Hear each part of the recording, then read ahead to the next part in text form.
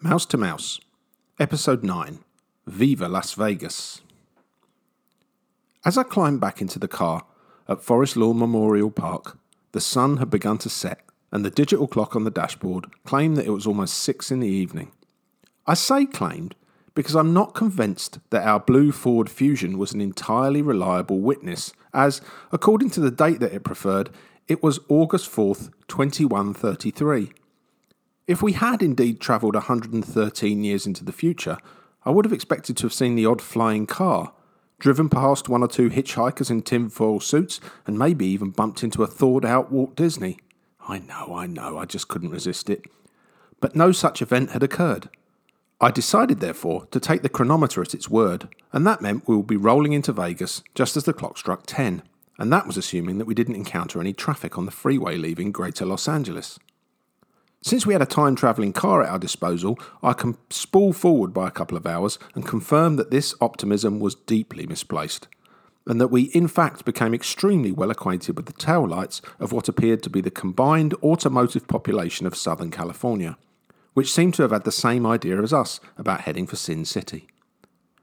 Well, it seemed that way until, after the best part of 2 hours, they all somehow miraculously disappeared, revealing no evidence whatsoever of any significant traffic-causing incident. I can only conclude that the time-slipping abilities of our car were in fact a standard feature in the modern American automobile, and that what I had foolishly taken for a common or garden traffic jam had actually been a parking lot for four-wheeled TARDISes, a term that I am told by Whoniverse.net is the accepted TARDIS plural among discerning Time Lords, that had en masse suddenly popped off to an adjacent dimension. So it was then that we happened to be finally getting up to full cruising speed and entering the outer reaches of the Mojave Desert just as the sun had decided to exchange its hat for a sleeping cap.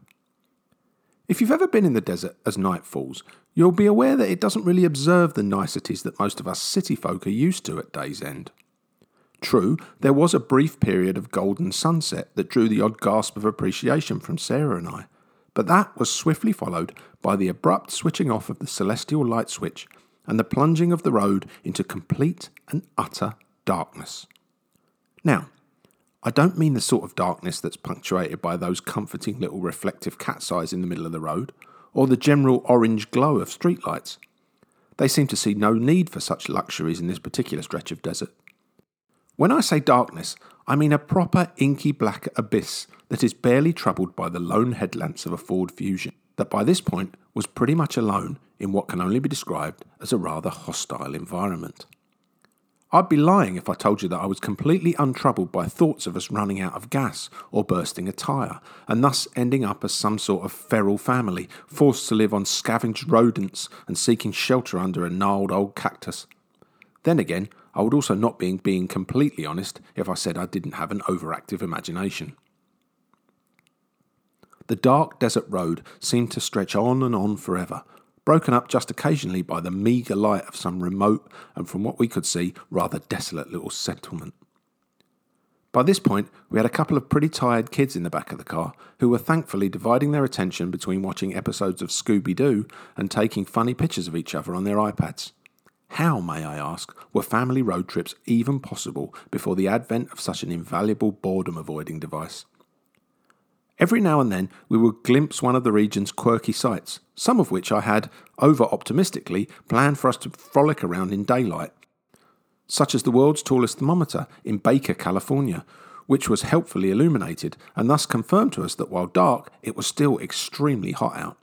And right in the middle of nowhere, the Scandia Family Fun Centre, a small and very isolated theme park that is unlikely to be troubling Disneyland's daily attendance records anytime soon. After many hours of driving, we spied a brightly lit oasis in the distance that instantly generated a buzz of excitement and a rousing chorus of Viva Las Vegas. The only problem was that the casino resorts that were radiating this particular patch of light pollution were not Luxor or Caesar's Palace, but Whiskey Pete and Buffalo Bill's, and Viva Prim just doesn't have the same ring to it. Soon enough, though, we began to see an even brighter glowing metropolis, and by this point we knew that either we were about to hit Las Vegas, or we'd reached the stage at which the whole family was seeing a mirage, and not one built by Steve Wynn. Although by now the evening had long since passed and we were firmly into the night, such is the wattage of the illumination along the famous strip that thousands of people wandering up and down it might just as well have been taking a midday stroll. My children, by now with eyes as big as saucers in the back of the car, gazed agog out of the car window as all humanity, and some, who I'm not sure quite fitted that description, spilled out of hotels and casinos that must have looked to them for all the world like giant neon versions of what they'd just left behind at Disneyland. Then we drove into the registration area of the Venetian, our home for the next couple of days, and I think their minds were officially blown. The grandeur and sheer scale of the reception left them open-mouthed, and once we finally made it up to our Bella suite and saw its split-level living area and a bathroom that was about the size of our country, they didn't know whether to collapse into bed or break into a rousing chorus of That's Amore. The fact that by this time we were well past midnight meant that for all their excitement they chose the former rather than the latter, and within minutes of entering our suite the whole family were asleep. Like a more concentrated version of the challenge that met us over 3 days in Disneyland, we were faced with the impossible task of taking in what Vegas had to offer in a single day. Just as with the Anaheim resort, this was in large part going to be as much about accepting which of the myriad entertainment possibilities we simply could not do as it was about seeing the sights of Vegas. It may seem slightly odd, particularly considering that this was actually the third time that Sarah and I had been there, that the one thing we were both perfectly happy to do without was gambling. The remote chance of leaving the town flushed with winnings, although the much more likely scenario is of making the house that little bit richer, is of course at the core of the seductive dream that draws in excess of 40 million people to this iridescent rock in the middle of the desert every year. Increasingly, though, the once satirical tag of Las Vegas being a sort of grown-up Disneyland has become more and more true, as the city centre has retrofitted itself to take the form of the kind of themed environment that Walt Disney pioneered on the other side of the Mojave in the 50s. While I certainly would not seek to suggest that Vegas is a Disney rivaling mecca for kids, only about 10% of its visitors is below the age of 21, there is definitely no shortage of family-friendly things to do, alongside the rather more adult-oriented pastimes on offer.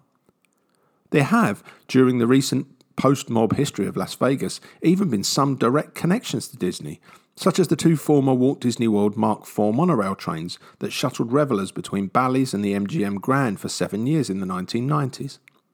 Indeed, given his general connection to anything with wheels in the Disney universe, and the specific role that he played in the development of that very monorail, it's interesting that Disney Imagineering legend Bob Gurr should provide another reminder that sometimes what happens in Vegas started in Anaheim. Gurr was responsible for the engineering design of the sadly now extinct pirate ship that was sunk on the hour by the Royal Navy outside the Treasure Island Hotel and Casino on the Strip for many years. On the other side of the globe, Disney even considered building a hotel designed by the famed postmodern architect Robert Venturi at the Disneyland Paris resort, called Disney Las Vegas, that would pay an oblique tribute to Sin City's iconic 1958 Stardust Hotel. One of the things that is difficult to convey to anyone who has never visited the place is the sheer scale of the resorts along the Las Vegas Strip. We could, for instance, have comfortably stayed for 2 weeks and ate every breakfast, lunch and dinner in a different restaurant without ever leaving the Venetian resort. Although I suspect if we had done so, the only way we could have left would have been on one of those hover chairs that the fat people in Pixar's Wall-E used to get around. I wouldn't want you to think that gluttony was the only thing on offer here, though. The Grand Canal shops offer a super high-end consumption experience to rival anything in Rodeo Drive or Bond Street, with the small matter of an indoor canal replete with gondola rides thrown in for good measure. Because of the hyper-real nature of this town, it's easy to gloss over the presence of this waterway, but then, after gazing at it for a while, it suddenly dawns on you that you went up 2 sets of escalators to reach it. So not only is this canal inside a hotel, it's actually a canal that flows 2 floors up above a giant casino. Once you make peace with this extraordinary fact and accept that here just about anything, apart from the casinos ever closing, is possible, it helps you to refocus your mindset to Vegas mode in preparation of what awaits you along the Strip. What awaited us was a trip just across the street to the Mirage to visit the secret garden of Siegfried and Roy. just across the street, though, needs to be placed into its proper context, as, because of the aforementioned size of these hotels, combined with one of the craziest straight lines of traffic insanity on the planet, the journey must have taken us a good half an hour. Add into the mix the fact that walking outside in Las Vegas in August is roughly akin to opening your oven door mid-bake and feeling the skin on your face begin to take on the consistency of melted cheese. And this will give you some idea of how pleased we were to once again step into the icy chill of the hotel's air conditioning. The relief, though, was short-lived, as the secret garden, being a garden, although as far as I can see there is nothing very secret about it, was back on the other side of the glass, in the blast furnace. We dutifully bought our tickets and enjoyed seeing the assorted big cats and dolphins that populate this rather charming little oasis. But if I'm entirely honest, the sheer ferocity of the desert heat meant that admiring the majesty of the German duo's magical menagerie was slightly overshadowed by the self-preserving desire to be inside a climate-controlled bubble with a frosty beverage. After another trek between resorts, although thankfully this one didn't require us to cross the strip, we found ourselves strolling through the Forum shops at Caesar's Palace, another of the city's themed shopping paradises, browsing the glittery array of stores and seeking out a table at the mall's branch of the Cheesecake Factory, which happened to be opposite the Fall of Atlantis, a combined aquarium and animatronics extravaganza. The meal was, as always at this particular chain, both plentiful and delicious, and just as I was struggling with the dilemma of wanting to eat more of what looked like a full plate, while being fully aware that to do so might result in me being unable to fit back through the door of the hotel, the lights dimmed and the animated struggle for Atlantis began. Since Sarah, who eats at a more genteel pace than I, was still finishing her meal, I took the kids over to watch the show. Anyone who's seen it couldn't help but draw comparisons with its similarity to the kind of spectacle that Disney have long since been the masters of. The kids were fully engaged in the argument between Alia and Gadrius, the offspring of Atlantean King Atlas, but my attention had been captured by something else. Just before the show began, they had fed the fish in the aquarium that housed it, presumably to engage them with eating rather than have them traumatised by the shenanigans that was taking place above them. The thing that fascinated me was the fact that what they seemed to be feeding them was prawns. Shrimp to our American cousins.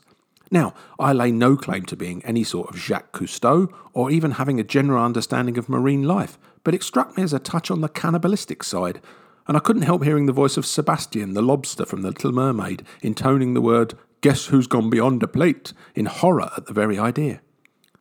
I'm sure you'll be hoping for a series of lurid tales of our engagement with the Las Vegas nightlife. But alas, when you have a child who ensures that every day begins at approximately 5:30, your idea of an extravagant night of revelry tends to get revised down to a glass of something cold in front of the TV and perhaps an extra pillow. Besides, our suite really was so very nice, and I had reached a point in my life at which the duvet generally looks a great deal more appealing than the dance floor.